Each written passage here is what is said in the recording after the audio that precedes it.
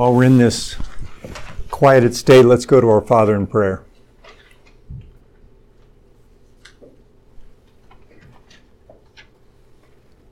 Father, help us to remain in this state of spiritual focus.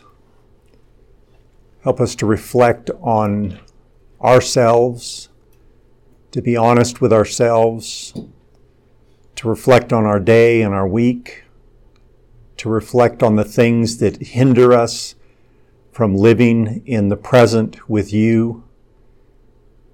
Help us to see those things for what they are. Help us to have the courage to confess and admit. Help us to not be afraid of these things we're learning that can and have historically proven to be useful to people seeking your presence, to enter into your presence each moment of our lives, that we might live in communion with you, to feel your presence, not to earn brownie points, Father, but to participate in your life and to share in your purposes here on the earth. Help us this morning as we discuss the spiritual walk, the spiritual life, and how that can go haywire in people's lives and in our own lives.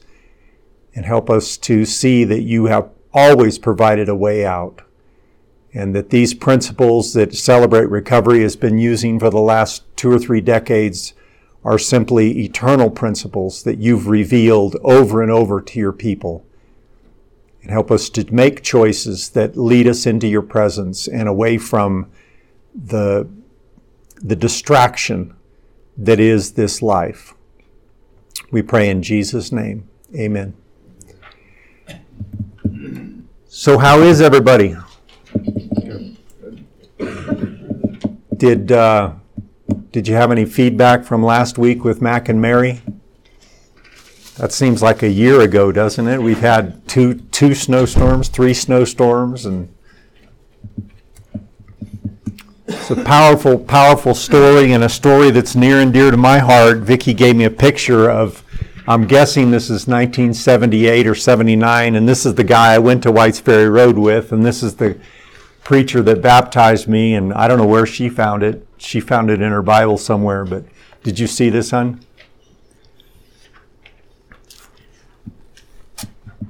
Aww. Isn't that funny?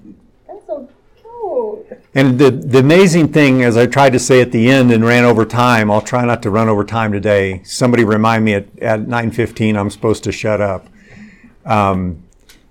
Is how God is, we say God is in control, but you kind of have an aha moment when you realize that He's in control of your life. You know, He is helping you tell your story. He is connecting the dots in your story. And you know, I wound up in Whites Ferry Road with Mary's little sister, and who would know that 35 years later, here we are, you know, and as I said, Mac Owen, that big old hair, you know, and his brother David married Janice, Mary's sister, so 2 brothers married 2 sisters, and it was an amazing.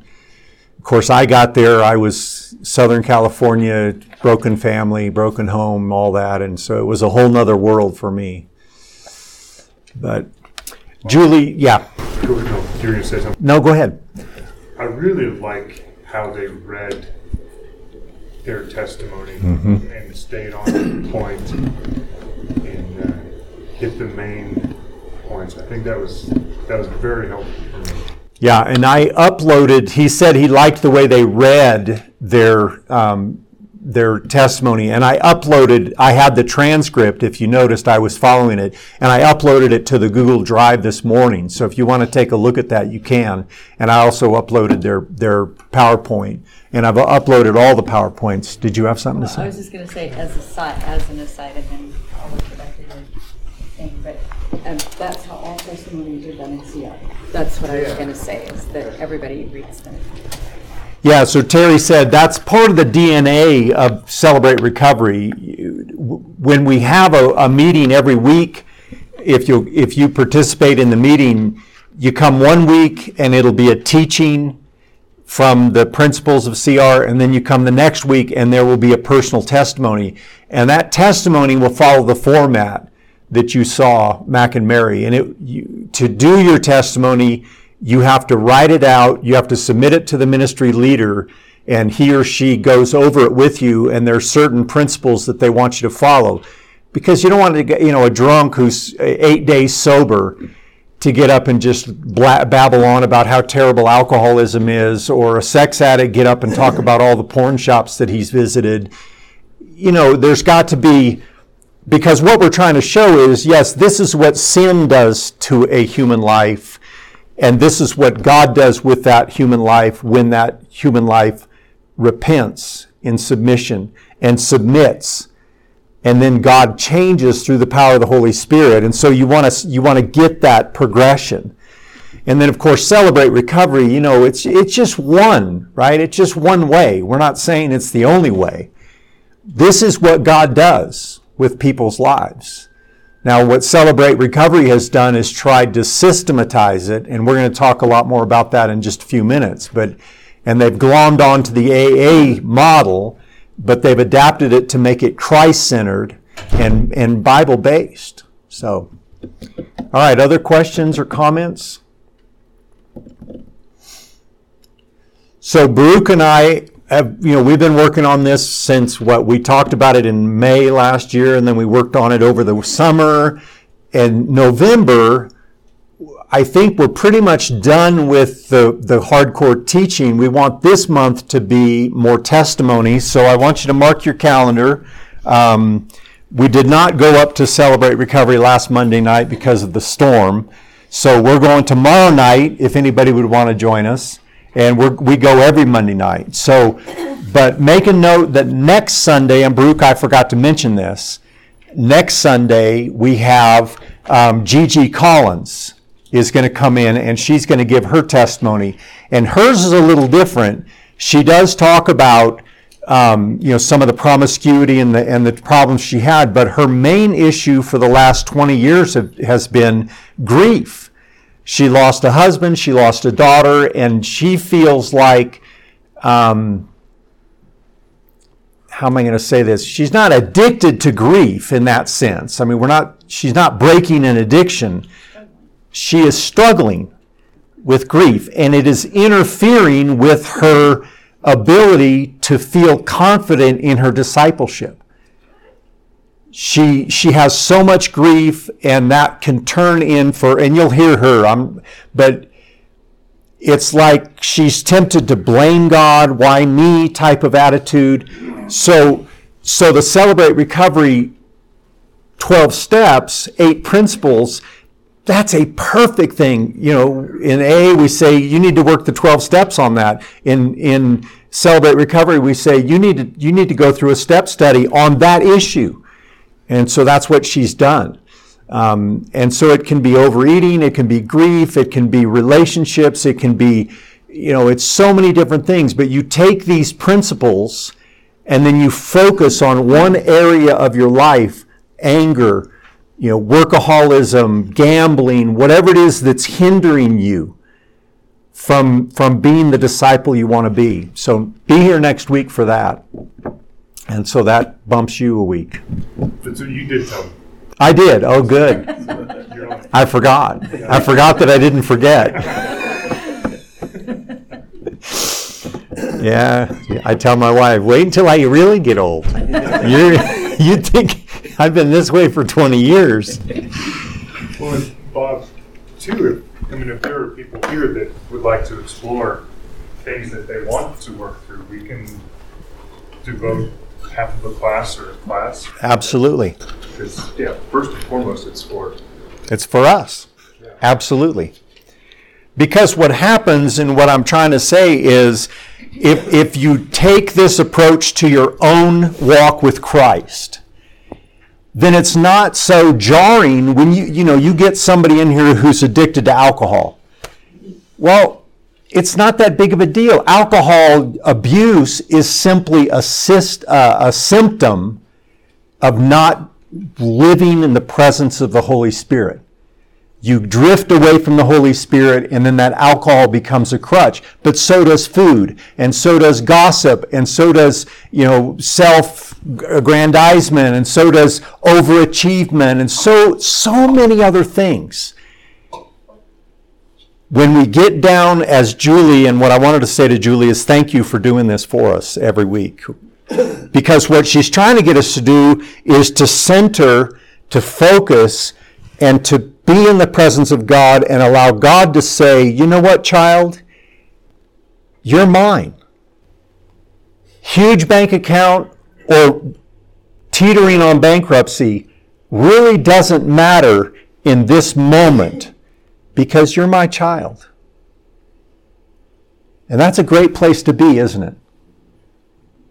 And in my experience, if you live in that place consistently and you go, you get some time behind you living in that place through prayer and reflection and accountability and transparency with yourself and with others, a month or 2 or 3 go by and you look back at the thought of taking a drink to medicate, it's repulsive.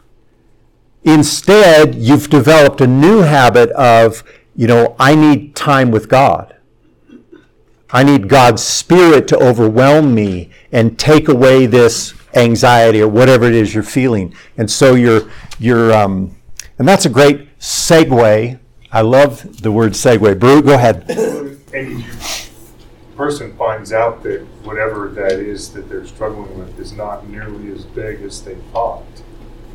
But when we keep it to ourselves, it's monstrous. It's monstrous. Yeah, in AA, they tell us, and I've used this expression before, you're only as sick as your secrets. If there's something that you're afraid, if somebody finds out they're going to think less of you, you need to tell someone about that. Like Rick Warren said at the beginning of class, somebody comes and says, Pastor, I need to talk to you.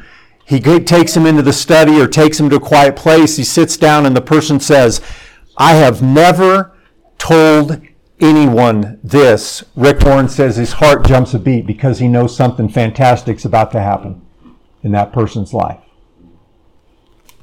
So the objective in the next hour and a half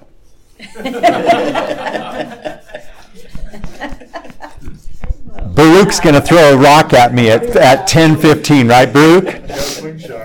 Because, Grace Bible comes in here and we sort of have an agreement that we'll be out of here in time for them to start their class. So remind me of that at 10:15, okay? The purpose this morning is I want you to get a big picture. And at the end, I've got a bibliography, but I want to start with this because I was thinking about this book as Julie was leading us in meditation. This is a relatively new book, but it's Addicted to the Monkey Mind. And I'll give you it's on the bibliography that I just uploaded to the Google Drive this morning. But that's what he talks about. And he's not coming from a spiritual perspective at all. He's coming from a completely secular perspective. But he's saying the same thing we're saying. We have this monkey mind. What is the monkey mind? Well, get on I-25 at 5:15 at Cimarron and come north, and you'll be introduced to the monkey mind. And fingers go up in the air, and and many of us live in the monkey mind, right? And that monkey mind, Eric, doesn't make wise choices. I forgot to take my monkey mask off. And that's what Julie's trying to help us. Next week you can say, hey, monkey mind at the door, please. Monkey mind at the door, because the monkey mind, I think, is what Paul is referring to. And of course, Paul takes it deeper, but when he talks about the fleshly mind, the mind of sarx is the Greek word. It's the monkey mind. And it ain't in contact with God's Spirit. It's being overwhelmed with the input of survival the fight or flight response that's within us. The guy cuts you off at Fillmore, he suddenly realizes that he's got to get off on Fillmore, and he comes across you, and words come out of my mouth before I even realize that I'm speaking. I don't know about you, but the monkey mind is like right on the, I just have to, something has to touch it, and the monkey mind takes over. Pronouncing a blessing. Had somebody say, look, that guy's showing me his IQ. But anyway,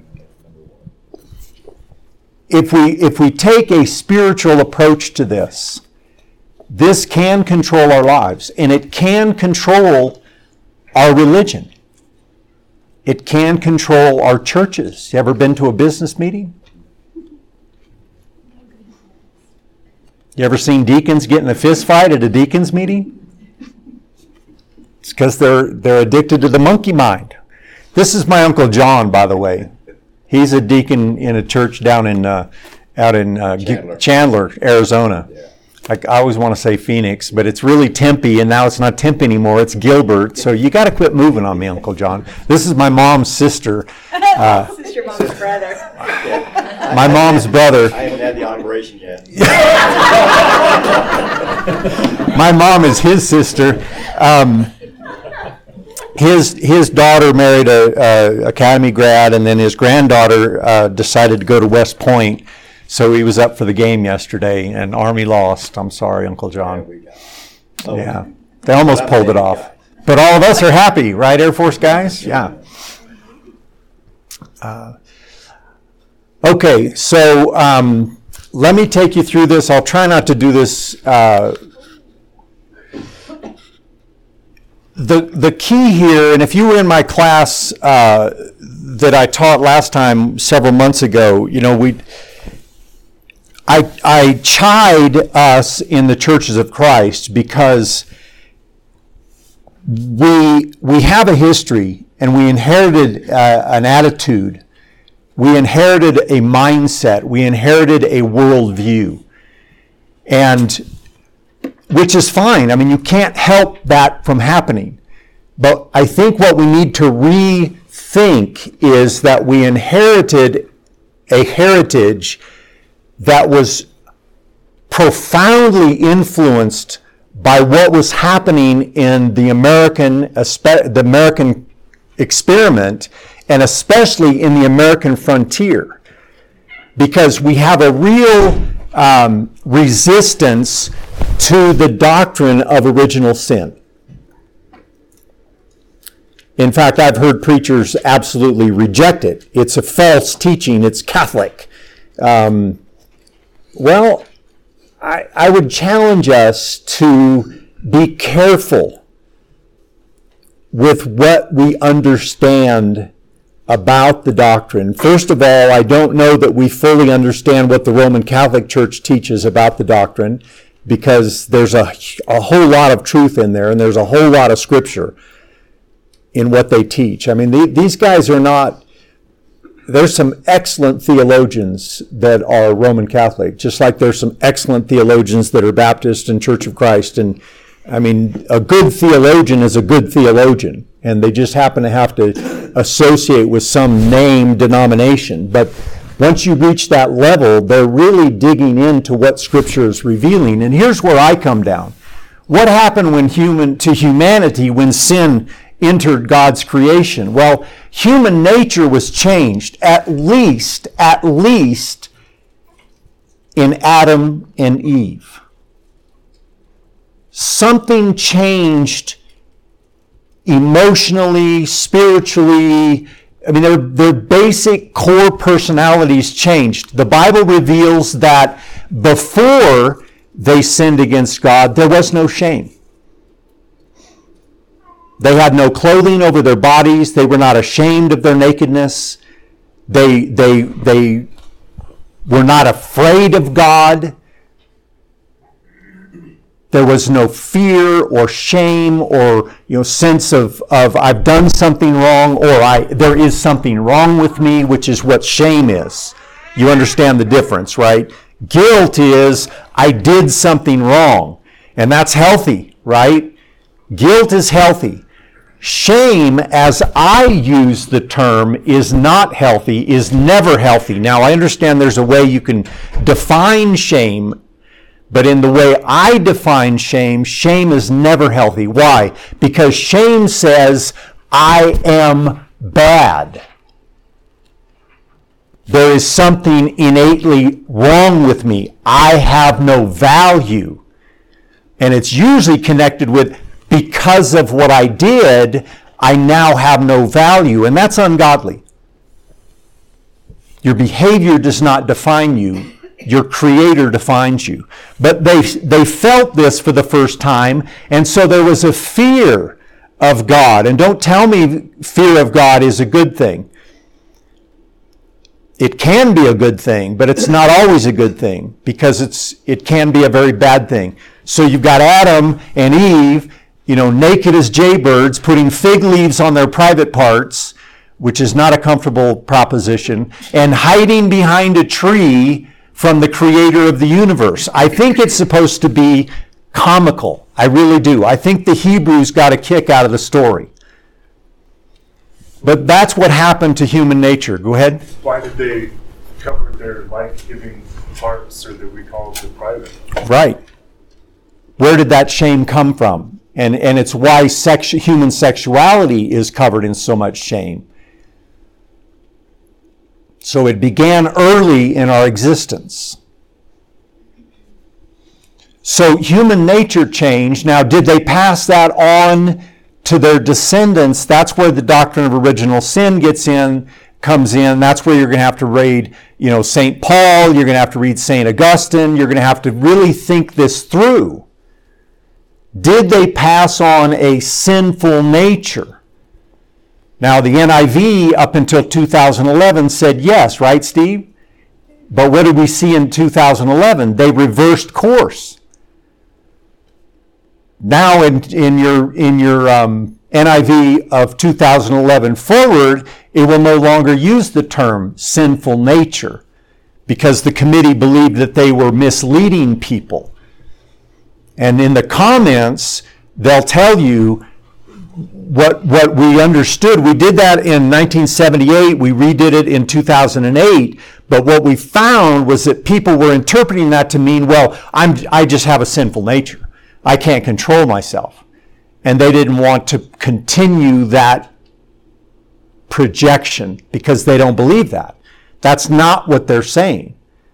But there is something about us that we from birth have a propensity to disobey God. But to me, the stronger thing that happened is that physical death and human suffering entered the creation. And St. Augustine says, and Martin Luther gets up what this does is from the day you're born, you're going to die. Not from the day you're born, but from the day you realize that you are a conscious being, you have a sense of your own mortality. And what that does is it creates fear. And the Hebrew writer says in chapter 2 that we live enslaved to this fear. And what this fear does, according to St. Augustine, is instead of us being able to commune with God, it turns us in on ourselves. And so our primary instinct, if you will, is not seeking God. It's self-preservation, paying the bills. I mean, if you sit down, as we try to do in any spiritual recovery program, and you keep a journal or you reflect on your time, where are you devoting your energy and your time, you'll realize that much of your energy and time is going into preserving yourself, making a living, paying the bills, which is fine. We have to do that. But the point is, it can and often does interfere with our ability to be spiritually connected to God? Questions or comments? Nobody? G.K. Chesterton says the doctrine of original sin is the only empirically proven doctrine. Absolutely. Yeah, he says, I don't know why these young theologians are bashing the doctrine of original sin. It's the only doctrine, Christian doctrine, that can be empirically verified. Well, I certainly don't bash it. There was a time when I did, because I didn't know any better, but the Scripture is revealing to us that we are at least in an environment that is not conducive to a spiritual connection with God. And so what happens in that environment, like happened in my life and possibly in your life, you live on the monkey brain. Well, dude, that monkey brain's going 3,000 miles an hour about 9:30 at night, and maybe even drug-induced. I mean, there were times in my life I was popping, speed. And then what has to happen about 10:30? I have to sleep. Well, the monkey mind doesn't like to sleep. And so I have to put the monkey mind to sleep. Well, 8 or 10 or 12 or 15 beers will put the monkey mind to sleep. You do that for a few years and you look up and you're an alcoholic. And now you're in a vicious cycle. And that's what Celebrate Recovery, that's where it began. So let me just give you the 3-second or the 3-minute overview. You remember the what? I can't do any. What were you saying? I didn't say a word. Oh, who said it? I just. Uncle John, are you ribbing me? I'm just excited that you went from an hour and a half to 3 minutes. Very well done. Well, I've only got 9 left, Eric. So John Baker, he found himself in that position. He's a raging alcoholic, so he goes to AA and he gets his life together. And his wife Cheryl is the classic codependent. And so he goes through AA, Cheryl goes to Al-Anon, and they begin to go to church at the Saddleback Church. And their pastor is Rick Warren. And John Baker begins to have not only a recovery moment, but he has a spiritual awakening. He gives himself to Jesus Christ, and he writes Pastor Warren a letter and says, hey, wait a minute. If anybody should be teaching people how to overcome addictions, it ought to be God's people from God's Word. I mean, this thing works, but your higher power can be anything you want it to be. Jesus Christ needs to be the higher power. So that's what Rick Warren did. And he took John Baker's letter, 13 pages, single-spaced. He looked at the 12 steps of AA, and he said, how does this fit into the Bible? And what he found was it dovetails with the Beatitudes, the principles of the Beatitudes, as Matthew has the Beatitudes. So that's what that chart is.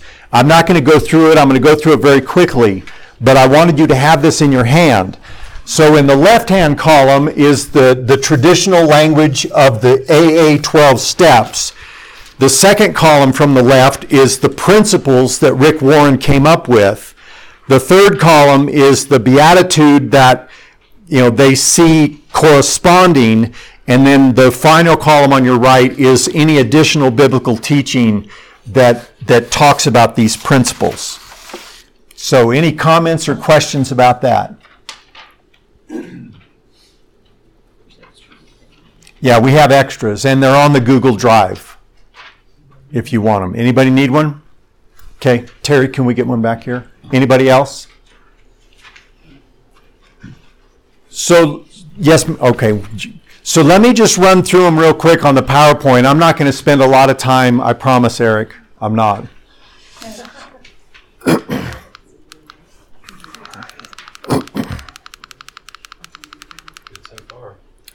Okay, yeah, you like that, huh?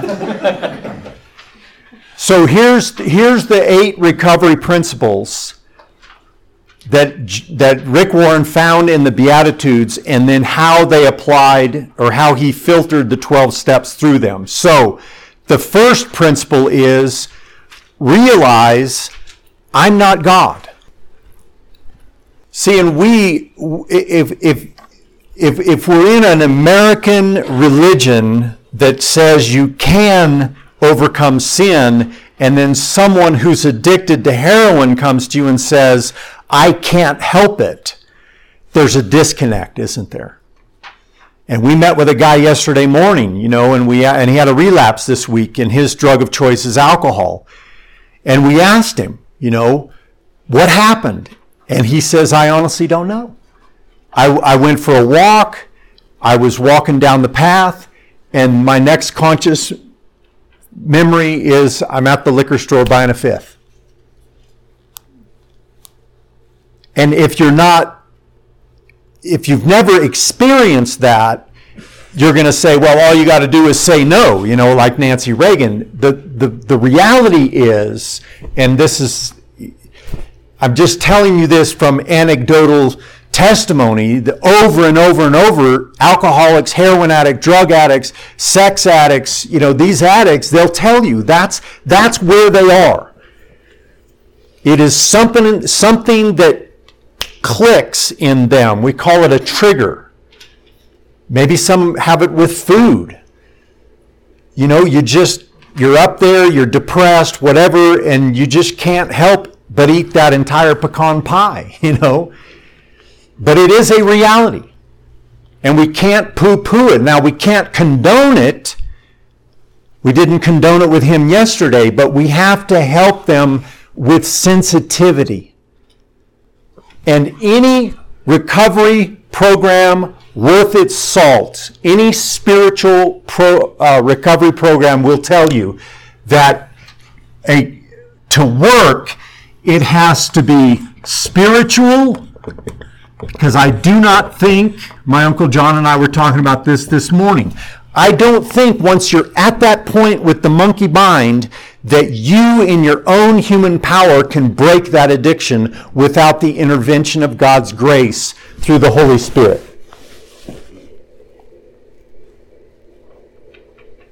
So, I don't know if there's agreement or disagreement with that statement, but I'm going on record as saying the entire premise of this program is once you've reached that point in your addiction to whatever it is, you cannot, under human power, break that addiction on your own. You must have God's help through the power of the Holy Spirit, what a Catholic would call, you must have God's grace. And God's grace in that sense is not some power that gets you into heaven in the by and by. God's grace is something that meets you right here, right now, this moment, and empowers you to resist the monkey mind. So it's a spiritual program of action. And so what you'll see in all of this is, here's what you do. You can't just pray, God heal me. I mean, I think there are testimonies of, heroin addict that's miraculously given the grace to overcome the addiction. But that's not the norm. Normally, it takes time. Not all of us are blinded on the road to Damascus. Exactly. And that's why at the end of every meeting you say, keep coming back. Keep working the program. It works if you work it. So it is a spiritual program of action, and so each of these steps, went the wrong way. I realize that I'm not God.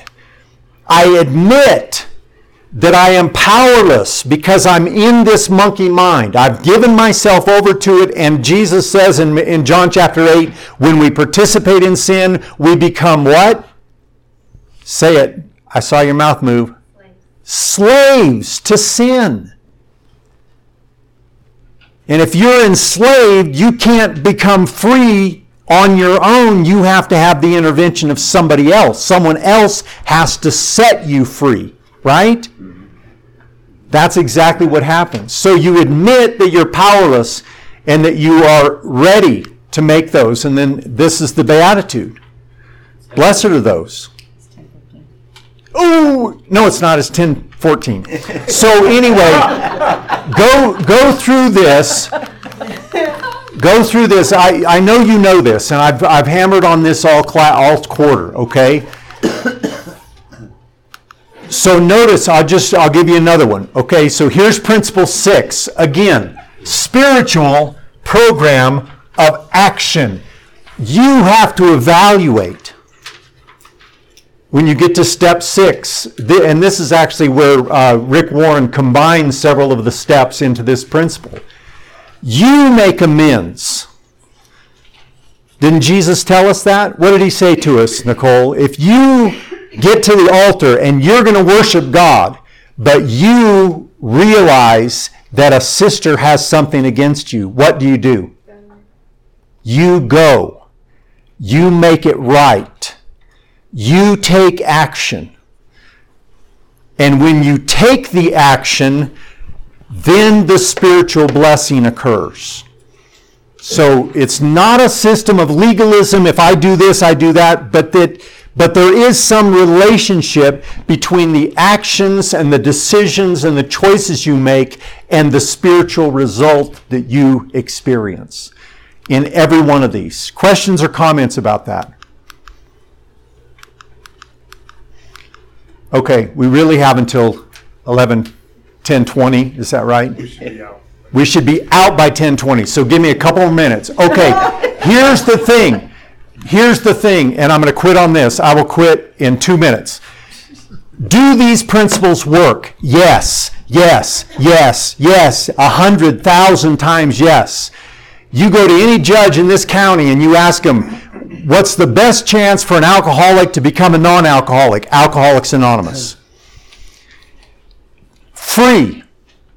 28-day program, you can drop $30,000, $40,000, $50,000. If it's secular, I guarantee you its success rate is a fraction at AA. Why? Because these principles work. Spiritual program of action. And it works. I want to show you this book. I've been talking to you about the monkey mind. Here's another one that is a Christian viewpoint. Switch on your brain. She is a neuroscientist. This is a 2009 book, so it's about 10 and a half years old. But she's telling us, neurologically, they can show, if you will, at the first half of the book, she talks about the science. In the second half of the book, she has a 21-day program to reprogram your mind. And she says, if you will do this for 21 days, you can actually reprogram your thinking. The mind, which is in her is the spiritual part of us, can actually affect the organ, the physical brain. There's electrical currents that run through it, and if you'll teach it to not go down that one and to go down this one instead, and so you'll see some guys that you have rubber bands on your, because when the monkey mind shows up, you snap. When the monkey mind shows up, you snap. And you say to yourself, and I'm looking at Julie because this is what meditation helps us do. You give it negative feedback when the monkey mind tries to take over, and then you take it to a new place and you say, here's what I'm going to do instead. I'm not going to take that drink. I know you think you want it, monkey mind, because you need to go to sleep. I'm going to say this prayer. And mine is, Lord Jesus Christ, have mercy on me, a sinner. Lord Jesus Christ, Son of God. I can do it in steps. Have mercy on me, a sinner. So that's that one. And then I've told you about Kevin McCauley. He is a naval surgeon, neurosurgeon, who got canned in Leavenworth for stealing opioids out of the, but he's done a DVD, and he talks about the same thing. How addiction actually rewires your mind and how you can unwire it and reprogram it. And then, of course, this guy, Richard Rohr, you mentioned him last night. And then I'm done. He's written a book the spirituality of the 12 steps, and he's a Franciscan monk that has a retreat center down in Albuquerque. He goes so far as to say that the 12 steps are the greatest contribution to North American spirituality of the 20th century. Spiritual program of action that recovers. All right, you're dismissed. Bye. Hey, I'm Eddie White, the Senior Minister for the Eastside Church of Christ. Sure want to thank you for joining us today on our podcast. I hope today's message was indeed a blessing to you. I'd like to invite you to browse our website at eastsidesprings.com to get more information or to contact us. And as always, we indeed welcome you to join us for our worship service in Colorado Springs every Sunday at 10:40 a.m. as we seek to live out Jesus' mission of making disciples of all nations.